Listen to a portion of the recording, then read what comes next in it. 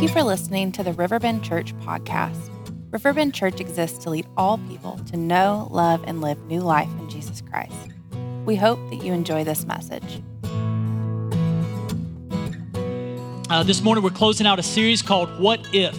And the premise of this series is no matter who we are, where we've been, what we've gone through, or what we're going through, we all ask what if questions. We all ask what if questions about adequacy or inadequacy. We ask what if questions about hope or hopelessness. We ask what if questions about community or even loneliness. These are some very, very common questions that we ask, some very personal questions that we ask. And here's what we believe, is we believe that there's not a question that we can ask that God's word is silent on. There's not a question that we can ask that God sits there and goes, let me think on that. That's a good one. You kind of stumped me. God actually has an answer, and not just an answer, but direction to our most personal questions. But here's the thing, in order to not just know what God says, but actually to experience God. And what I mean by that is we can know a lot of facts about God. If you grew up in church and you grew up like in a family playing Bible trivia or whatever, you can know a lot of details about God. You can know a lot of facts about God. But when it comes to actually experiencing God, that's a whole nother ball game. And what I mean by that is actually experiencing, like we know God is love, but experiencing the love of God. We know that God gives grace and mercy and kindness and compassion. But to actually experience God's grace, mercy, kindness, and compassion, that's a whole nother ballgame, right?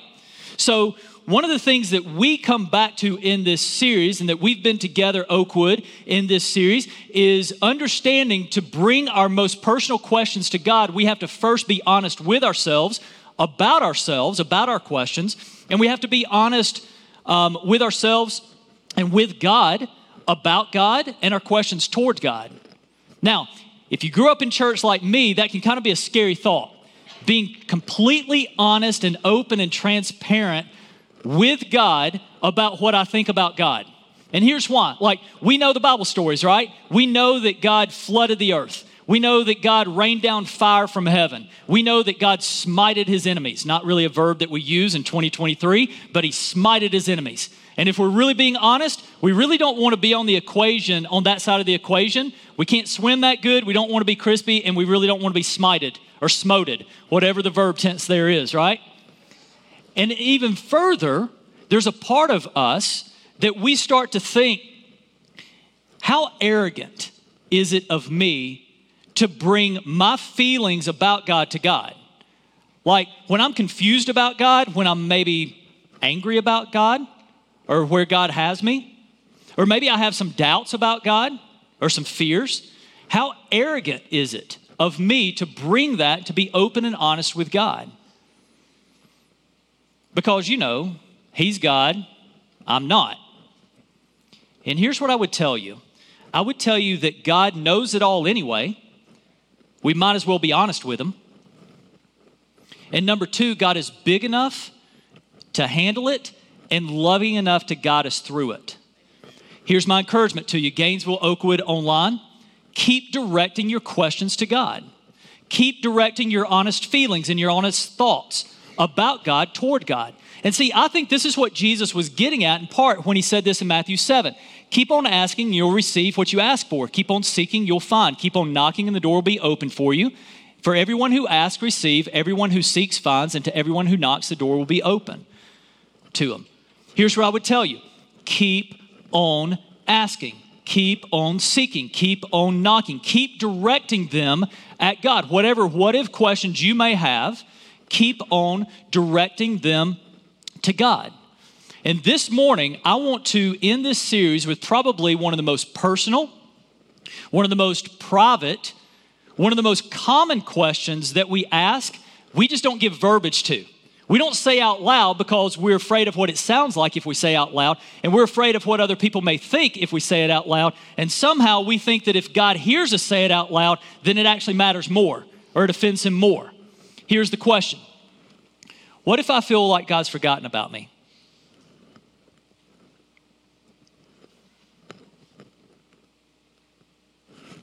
You ever asked that question?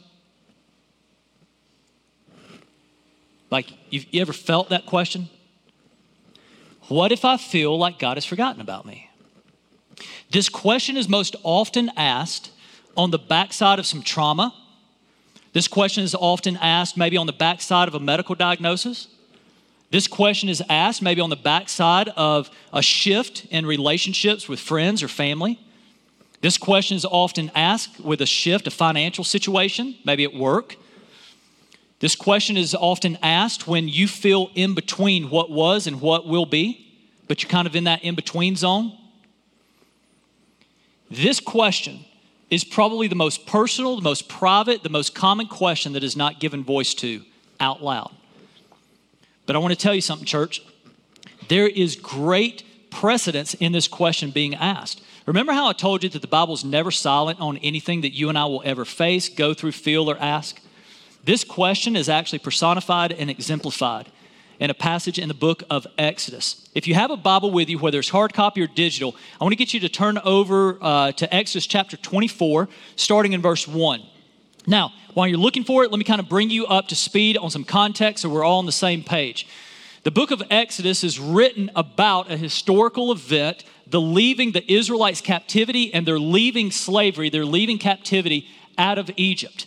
What I mean by that is the nation of Israel, the Israelites, the Hebrew people, the Jews, they were enslaved by the Egyptians for 100 years. And we know this, that God selected an 80-something-year-old man by the name of Moses to be his primary mouthpiece, his deliverer to the nation of Israel. For him to go to Pharaoh, the king of Egypt, and says, hey, God, the God of the Israelites said, let him go. And finally he relents, he lets him go. And we know historically around 1444 BC that about 2 million Israelites left the empire of Egypt and started their trek not just east, but southeast. They left captivity. And during this trek known as the Exodus, during this trek, God would guide them through a pillar of cloud by day and a pillar of fire by night. And he would do some absolutely amazing miracles on their behalf. He would part the Red Sea to where they could walk across on dry ground. He would feed them daily with quail and manna from heaven. He would, even when they got thirsty and there were no springs, no oasis in the area, he would instruct Moses to strike a rock, to speak to a rock, and out of that rock, water would flow out. And it would give sustenance, it would give hydration to the people. He did some amazing miracles on behalf of the people. So by the time we get to Exodus chapter 24 and verse 1, the nation of Israel is kind of camped out at the base of Mount Sinai. Now, to give you some historical reference, you can actually visit this site today. It's actually in the middle of the Sinai Peninsula, which is in the Middle East, and it's called Jabal Musa, is the name of the mountain. That's modern day Mount Sinai. So here's where we pick up the narrative. It says in verse 1, chapter 24, then the Lord instructed Moses, and let me kind of go ahead and put a precursor out there to us. We're going to do a little bit of reading this morning, probably more reading than we normally do, just for the overview of the narrative of where we're going, because we need to get a complete picture of actually what's going on, a complete context of what's going on.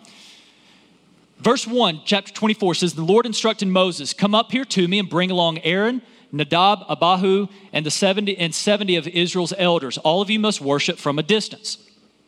Only Moses is allowed to come near to the Lord. The others must not come near, and none of the other people are allowed to climb up the mountain with him.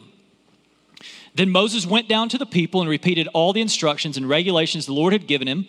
And all the people answered with one voice, we will do everything the Lord has commanded. Then Moses carefully wrote down all the Lord's instructions, because if you're a parent out there, you feel me, your kids, when you say, hey, I'm going, I need you to do this, what do you do before you leave? You write it down for them, right?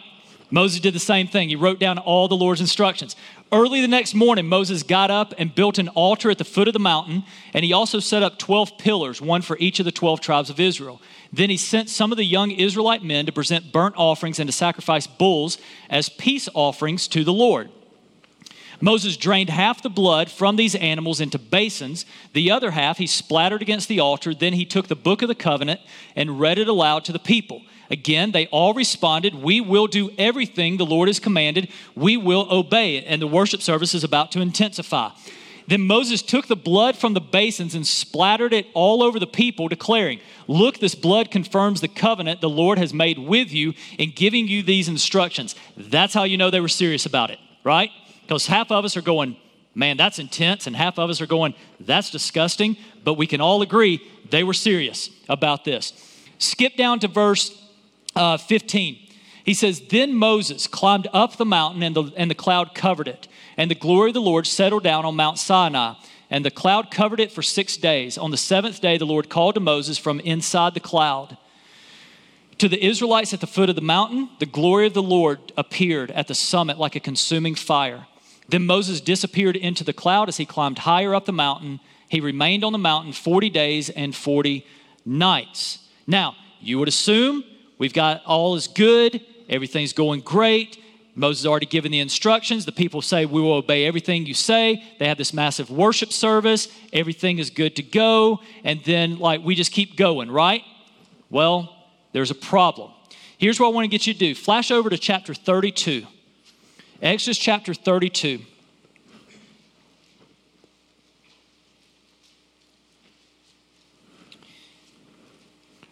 Verse 1. It says, "When the people saw how long it was taking Moses to come down the mountain." Now remember, 40 days, 40 nights. They hadn't seen from him. They hadn't seen him. They hadn't heard from him. Nothing. When the people saw how long it was taking Moses to come down the mountain, they gathered around Aaron. "Come on," they said, "make us some gods who can lead us. We don't know what happened to this fellow Moses who brought us here from the land of Egypt." So Aaron said, "Take the gold rings from the ears of your wives and sons and daughters and bring them to me." All the people took the gold rings from their ears and brought them to Aaron. Then Aaron took the gold, melted it down, and molded it into the shape of a calf. And when the people saw it, they exclaimed, "O Israel, these are the gods who brought you out of the land of Egypt."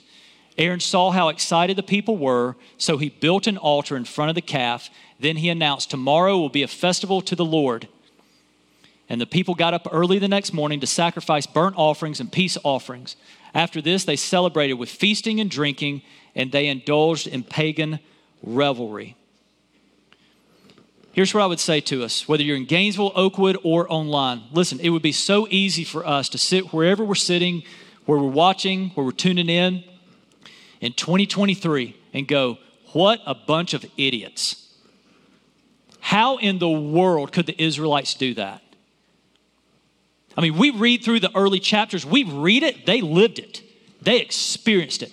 How in the world could you do that? How in the world could you turn your back on God? How in the world can you make a golden calf to replace the God who brought you out of Egypt, who parted the Red Sea, caused you to walk across on dry ground, fed you quail and manna out of nowhere every single day, and then gave you water from a rock? And then in the in-between times, defeated the attacking armies and enemies. How in the world could you do that? Here's what I would tell us, church. If we take that posture, I think that we miss out on what God has for us this morning, what God wants to teach us this morning. And here's what I mean. Is in order for us to learn what God has for us this morning, we can't simply be over the narrative. We have to put ourselves in the narrative. And listen to me very closely. We are, you, me, us. We are the people of Israel in this narrative. You want to know why the people of Israel melted down gold and then made it into a golden calf and worshiped a golden calf? Because they felt forgotten by God.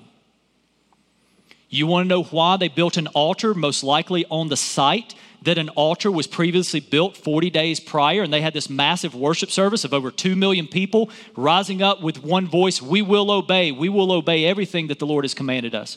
After 40 days, they built a pagan altar on the site of that. Why? Because they felt forgotten by God. And to serve as a launching pad for where we want to go this morning, this underscores a vital truth. If you're taking notes with us, it's in your note sheet. Vital truth, here it is. We were all made to worship. We were all made to worship. Whether or not you and I think of it as worship, we're all made to worship. Do you know what the most basic definition of theology is? Mine and your thoughts about God. Most basic definition of theology. Our thoughts about God. My thoughts about God. That means that everyone, even an agnostic or an atheist, is a theologian. That doesn't mean that we're accurate or correct theologians, but we're theologians nonetheless. Why is that important? It's because we were all made to worship. We all will worship something. We all will worship someone. We will either worship God or we will worship something or someone else in the place of God, but we will worship nonetheless. We will worship. And when we feel forgotten about God, we are so susceptible to place something or someone else in the place of worship that once was reserved for God. Think of it this way. You ever dug a hole in the sand at the beach? If you don't fill that hole in with something, guess what's going to happen? It's going to fill in with something. If you don't intentionally place something in that hole, in the sand, in the beach, it's going to fill in with something. Same way it goes with our worship. Is when you and I, when we feel forgotten by God, we become so prone to place something other than God in the place of God as the object of our worship. So before we go any further in unpacking this text, can I ask you a really personal question? This is a question that God has really convicted me of recently. Here it is. What is my go-to golden calf?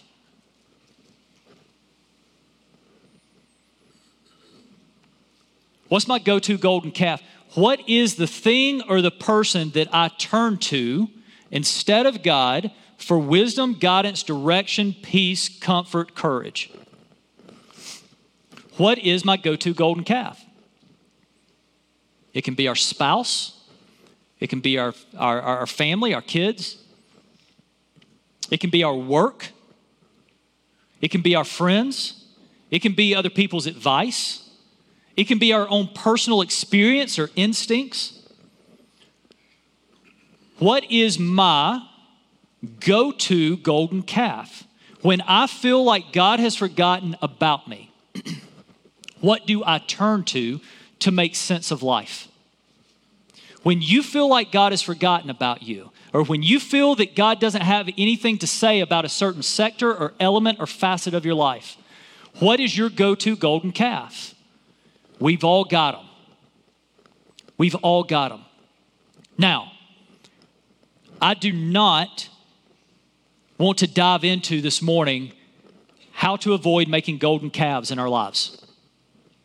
Instead of golden calves, make hamburgers. I'm not diving into that. You see, I think that making golden calves, I think that's symptomatic of the overall issue. What I want to dive into this morning is what should we do? What are we called to do from Scripture, from the Word of God? What are we called to do in those times, in those seasons, in those moments when we feel forgotten by God?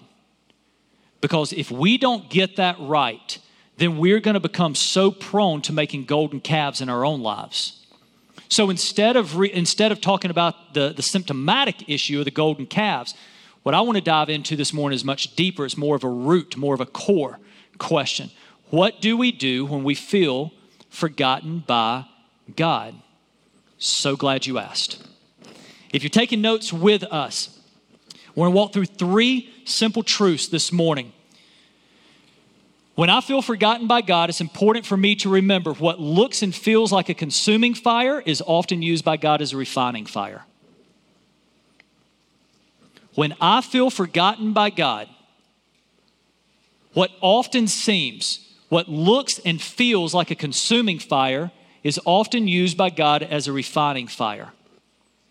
Remember when we were reading in Exodus 24, remember what the fire at the summit of the mountain looked like to the Israelites? Let me show you. This is in verse 17, Exodus 24:17. To the Israelites at the foot of the mountain, remember Moses has gone up to the mountain, right? To the Israelites at the foot of the mountain, the glory of the Lord appeared at the summit like a what? Like a consuming fire. That's how it appeared. That's how it looked. But just because it looked like a consuming fire doesn't mean that it was a consuming fire. That's just how it looked. As a matter of fact, we can read the rest of Exodus 24. We can read Exodus 25 all the way up to 32, Exodus 32, and we discover it wasn't a consuming fire, it was a refining fire. Now, what am I talking about with fires in our lives? Here's what I mean, and I think that we can all identify, we can all track with this.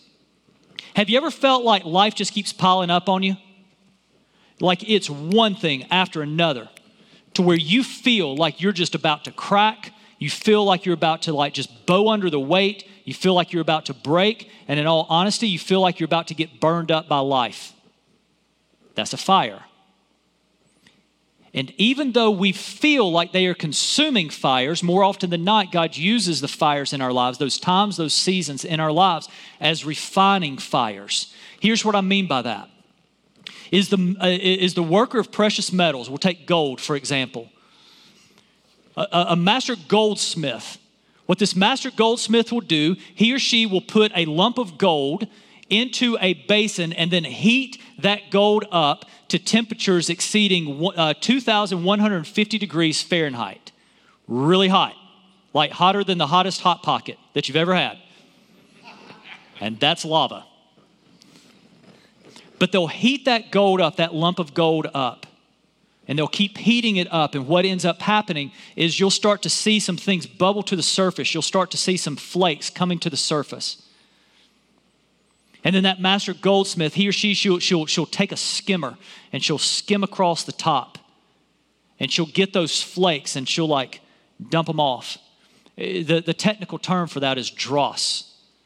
They will draw the dross off the top. And then they'll heat that gold up some more until there's no more impurities that rise up from up underneath. So when there's no more impurities, they know that the gold is purified. Our unit of measurement to talk about the purity of gold is carat. So you can go into a jewelry store and you can look at a gold bracelet or earrings or necklace or whatever it may be. And if you see something that is 24 karat gold, 24 carats means that denotes that it is 100% gold. There's no mixture of copper, silver, or any other alloy. However, you can go from 24 carats down to 18 carats, 14 carats, 10 carats, 9 carats. The lower you go in the carat count, the higher percentage of impurities in that gold. The lower percentage of pure gold.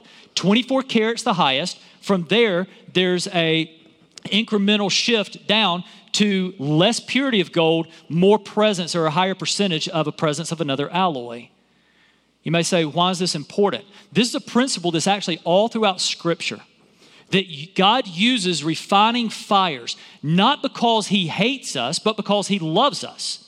Not because He wants to destroy us, but because He wants to purify us.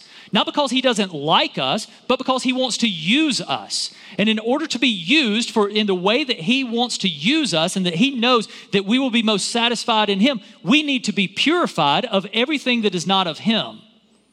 But so easy, it's so often it's easy to look at the fires in our lives and go, God, why are you allowing me to go through this? Where are you, God? Like, don't you see? Don't you care?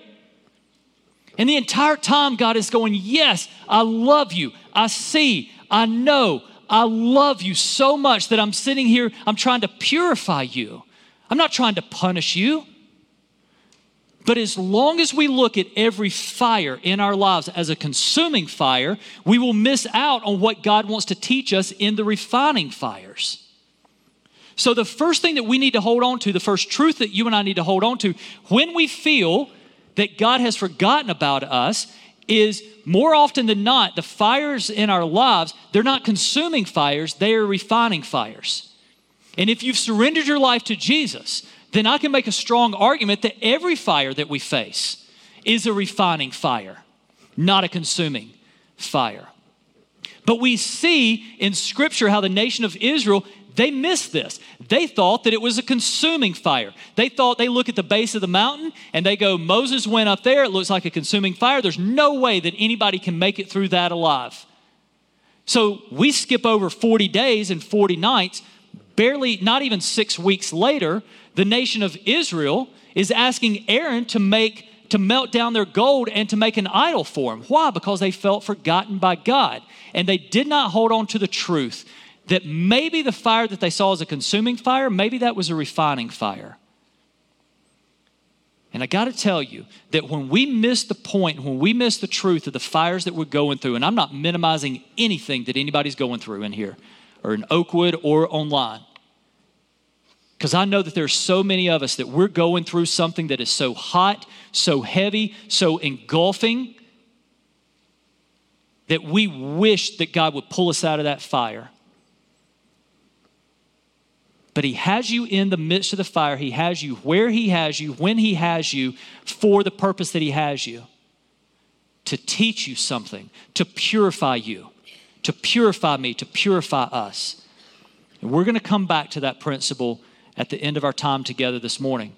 But because the nation of Israel missed that point, they also missed the second truth that I want to go through this morning. Just as God is present and at work in the in-between times, God is just as present and at work in the in-between times as he is in the perceived highlight reels of our lives. God is just as present and at work in the in-between times as he is in the perceived highlight reels of our lives. This means that we know that God is working all things for his glory and for our good. He's working everything to the good of those who are called according to his purpose, that he is just as in control and just at work, just as much at work as in connecting the dots as he is in the dots themselves. It's so easy for us to kind of take this ESPN Sports Center approach to the Bible and to our relationship with God. Here's what I mean by that. You can tune in to Sports Center. You can tune into YouTube. You can go to ESPN.com or download the app, and they will show you just a barrage of highlights. They'll show you the home run. They'll show you the diving catch. They'll show you the slam dunk. They'll show you the buzzer beater. They'll show you the amazing landing in gymnastics. They'll show you the highlights. They ain't showing you the whole game. They're not showing you like a 3-1 count, where, they threw a fastball over the middle. Be like, all right, evened up the count. 3-2, full count. They're showing you the highlights, right? It's so easy for us to look at the Bible, to look at Scripture, and to even look at our relationship with God in the same way. We can look at the Bible and we can sit there and go, okay, I know the highlights. We got Adam and Eve in the garden. We got Noah and the flood. We've got the Exodus and Moses parting the Red Sea, people walking across on dry land. We've got David killing Goliath. We've got Daniel in the lion's den. He wasn't devoured or attacked by the lions. We've got Jonah being swallowed up by the whale. We've got Jesus' birth, his miracles, his death, his burial, his resurrection, his ascension. We've got the ministry and the miracles of Paul throughout the New Testament. And then we've got the promise of the second coming of Jesus. And let me tell you, all those things are historically accurate. They did happen or they are yet to happen. It's prophecy. They're all historically accurate. But every single one of those events happened in the context of years, decades, and even centuries in the making. Listen, whether you're Gainesville, Oakwood, online, I'm more and more convinced that our growth and our relationship with God is dependent upon our day-by-day, moment-by-moment faithfulness and obedience to him in the seemingly mundane times. But can I be honest with you? That's really hard, because sometimes we think that those times don't matter. God is just as present in the in-between times of our lives as he is in our perceived highlight reels. This means if you are a student with us or watching with us online, if you're a student, you will grow close to God if you honor Jesus by the way that you do your schoolwork and treat your classmates and your teachers. If you're a spouse, if you're married in here, you will grow close to God if you honor Jesus by unselfishly loving your spouse. On Mondays, Tuesdays, Wednesdays, Thursdays, Fridays, Saturdays. If you're an employee, you will grow close to God if you honor Jesus by doing your job to the best of your ability without trying to cut corners. because you realize you're doing it unto the Lord. If you're an employer, you will grow close to God if you treat your employees with dignity and love and grace and mercy and compassion. And you live, as a businessman or a businesswoman, you live with the utmost of integrity. It's those day by day in between times. You see, God is just as present in the in between times as he is in the perceived highlight reels of our lives. But in those in between times, it is easy to still feel forgotten about God. Go, God, thank you so much for Sunday. Thank you for allowing me to gather together and come together and be able to sing praises to you, to have Michael and our band lead us in praise. Thank you so much for teaching me in your word. Thank you for allowing me to be just surrounded by men and women that I know that are for me. They don't want just from me, and that love you and are so encouraging. But none of this is here on Tuesday, right? None of this is here on a Thursday. So in those in-between times, I want to give you 3 handles really quick to hold on to when we really struggle that God has seemingly forgotten about us, or when we don't feel close to God in those in-between times.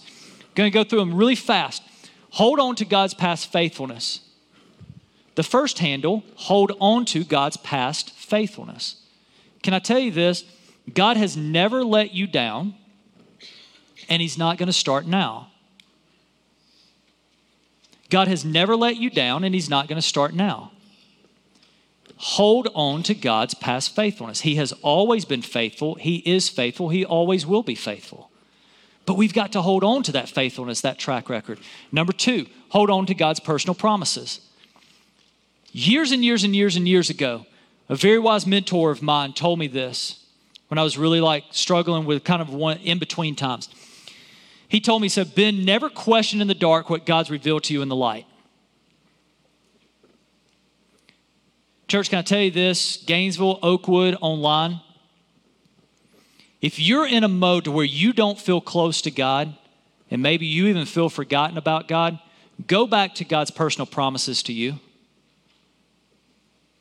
Don't allow the darkness, don't allow what you're going through right now to cause you to question what God has revealed in the light. Hold on to God's past promises. And then third, hold on to God's perfect timing. Can I tell you something that's really frustrating to me about God, since we're being honest about God? It's really frustrating to me that God's not early. You ever prayed through something really, really hard? You ever been in a time or a season that you're like, God, just let it end. Bring some closure. Bring some finality. On to next chapters. You're just pouring your heart out to God.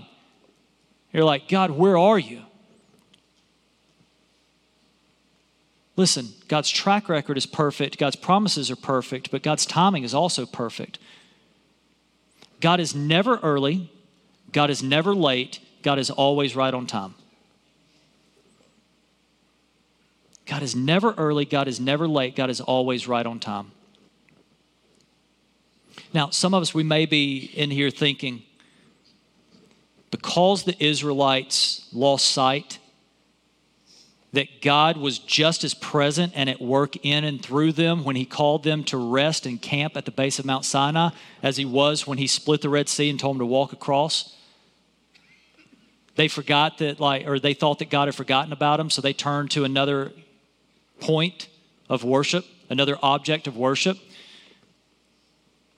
There's some of us, whether you're in the room with us in Oakwood or online, that we sit there and go, Ben, I can tell you, I feel like God's forgotten about me.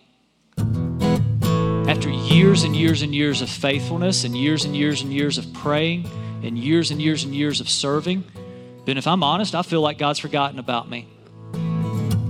So yeah, you're talking about golden calves. You're talking about turning to other things or other people as the object, as our ultimate object, as our ultimate source of guidance and wisdom and direction and peace and comfort.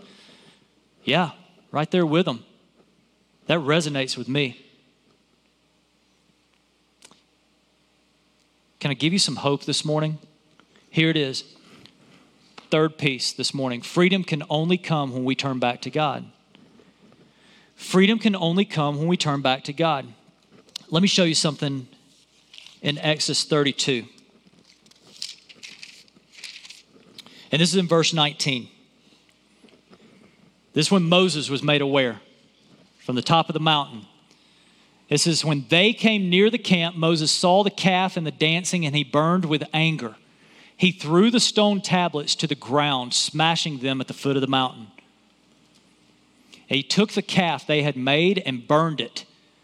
And when then he ground it into powder, threw it into the water, and forced the people to drink it.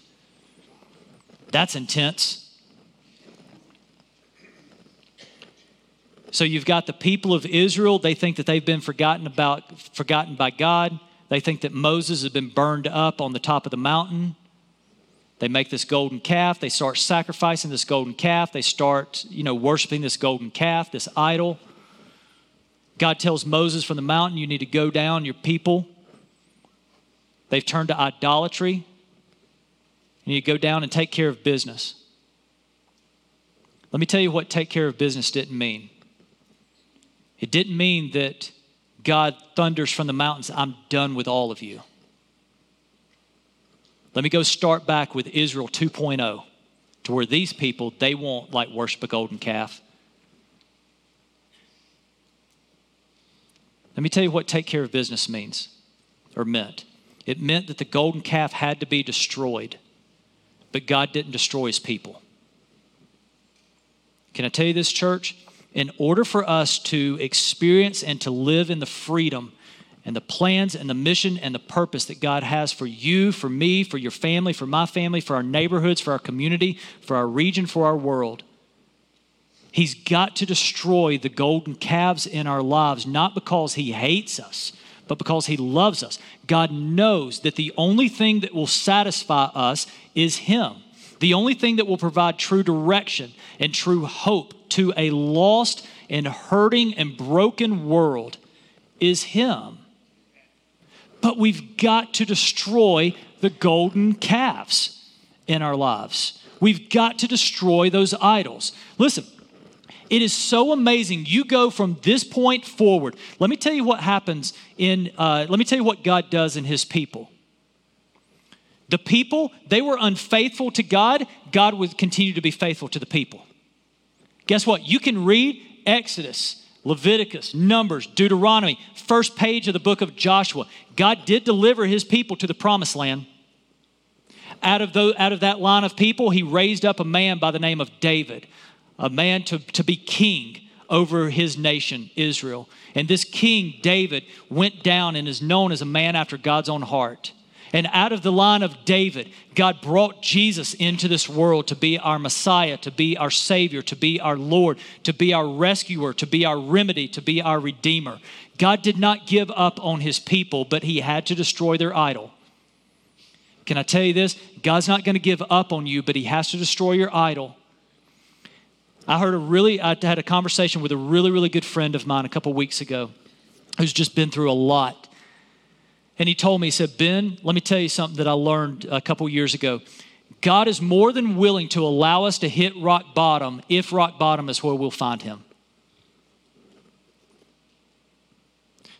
So I'm going to let you know, let you in, look kind of behind the scenes. Early in the morning on Sunday mornings when we do run through, we get to do a service. We call it a VIP service for the Oakwood campus. Oakwood campus right now, they have one service. That means that everybody that volunteers and serves, like in kids ministry, they don't get to go to the service when the service is happening. So we do a service for them. And in our VIP service, this is how we closed out our VIP service this morning.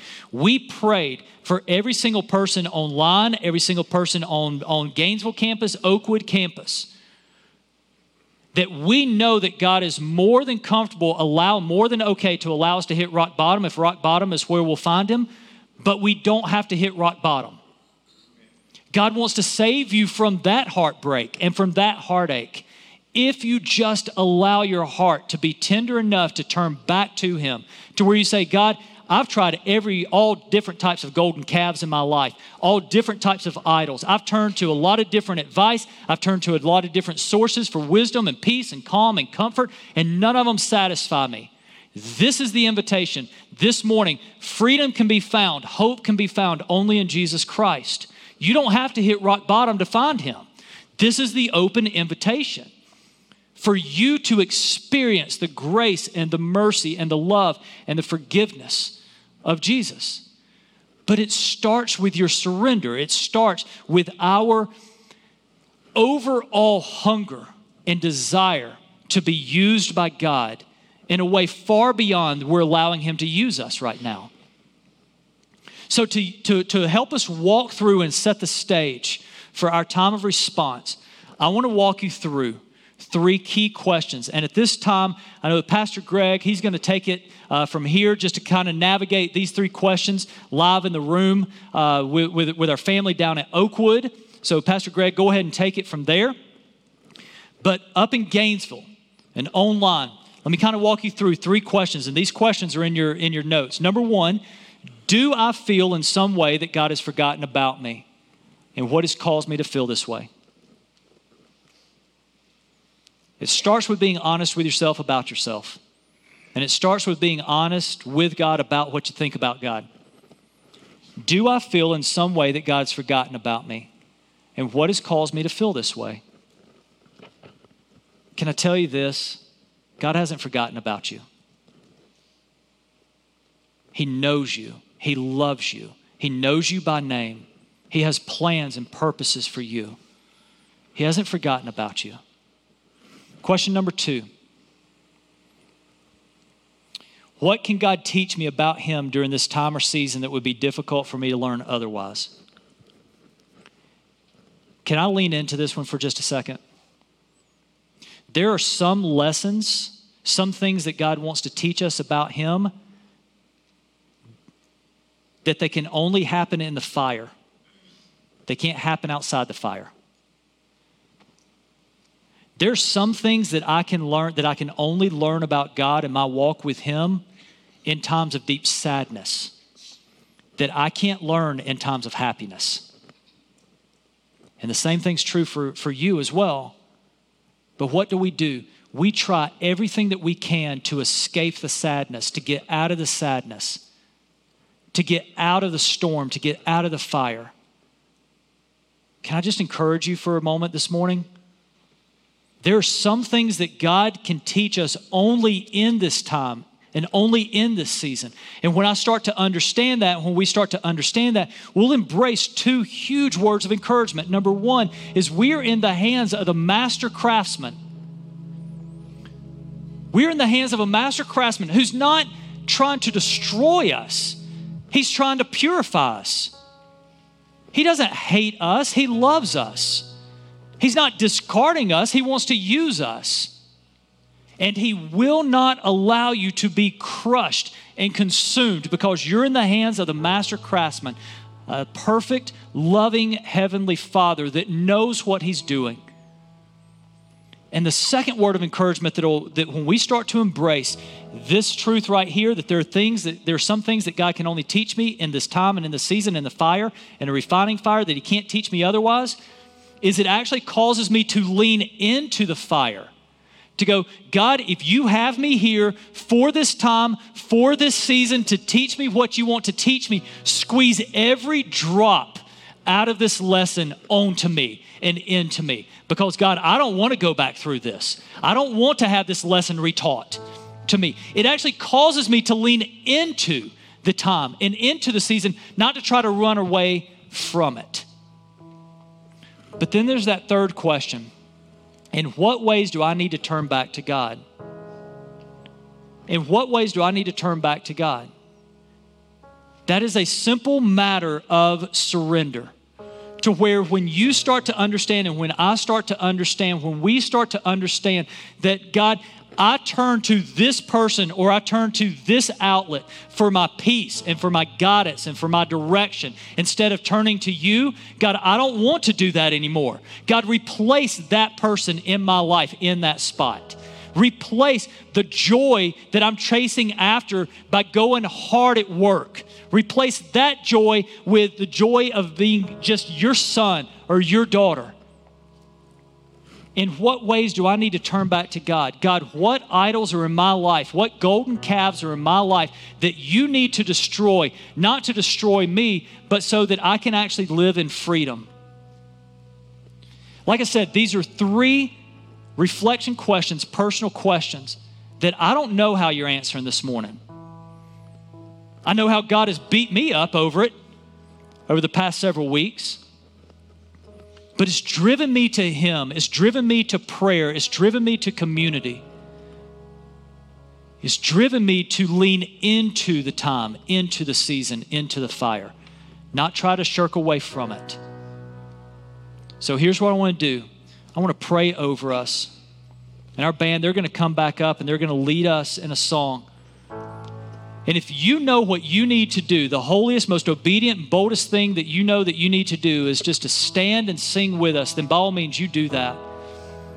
But if you know that you need to come down at these steps, at this altar, and say, God, I need to be reminded that you haven't forgotten about me. I need to be reminded that you are just as present in these in-between times as you are in the perceived highlight moments of my life. God, I need to be reminded that there's hope. God, teach me what you want me to receive out of this time and out of this season. You respond however God calls you to respond this morning. God, we thank you, not just for your word, but we thank you for your presence.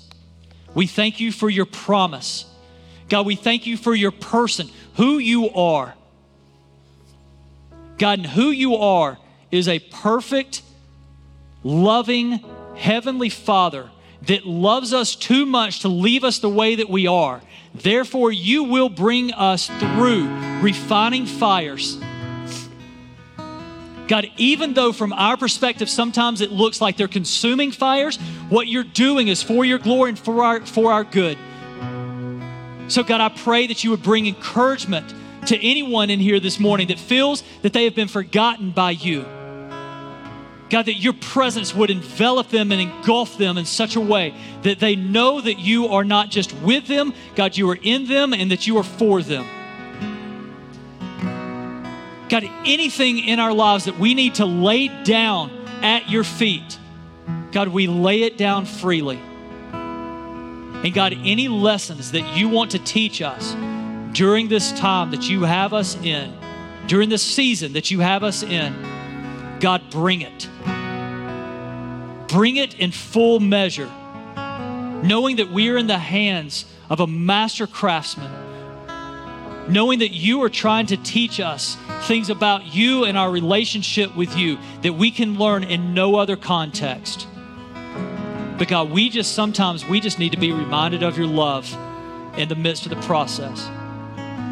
So God, however you call us to respond, God, give us the courage and the obedience to do that.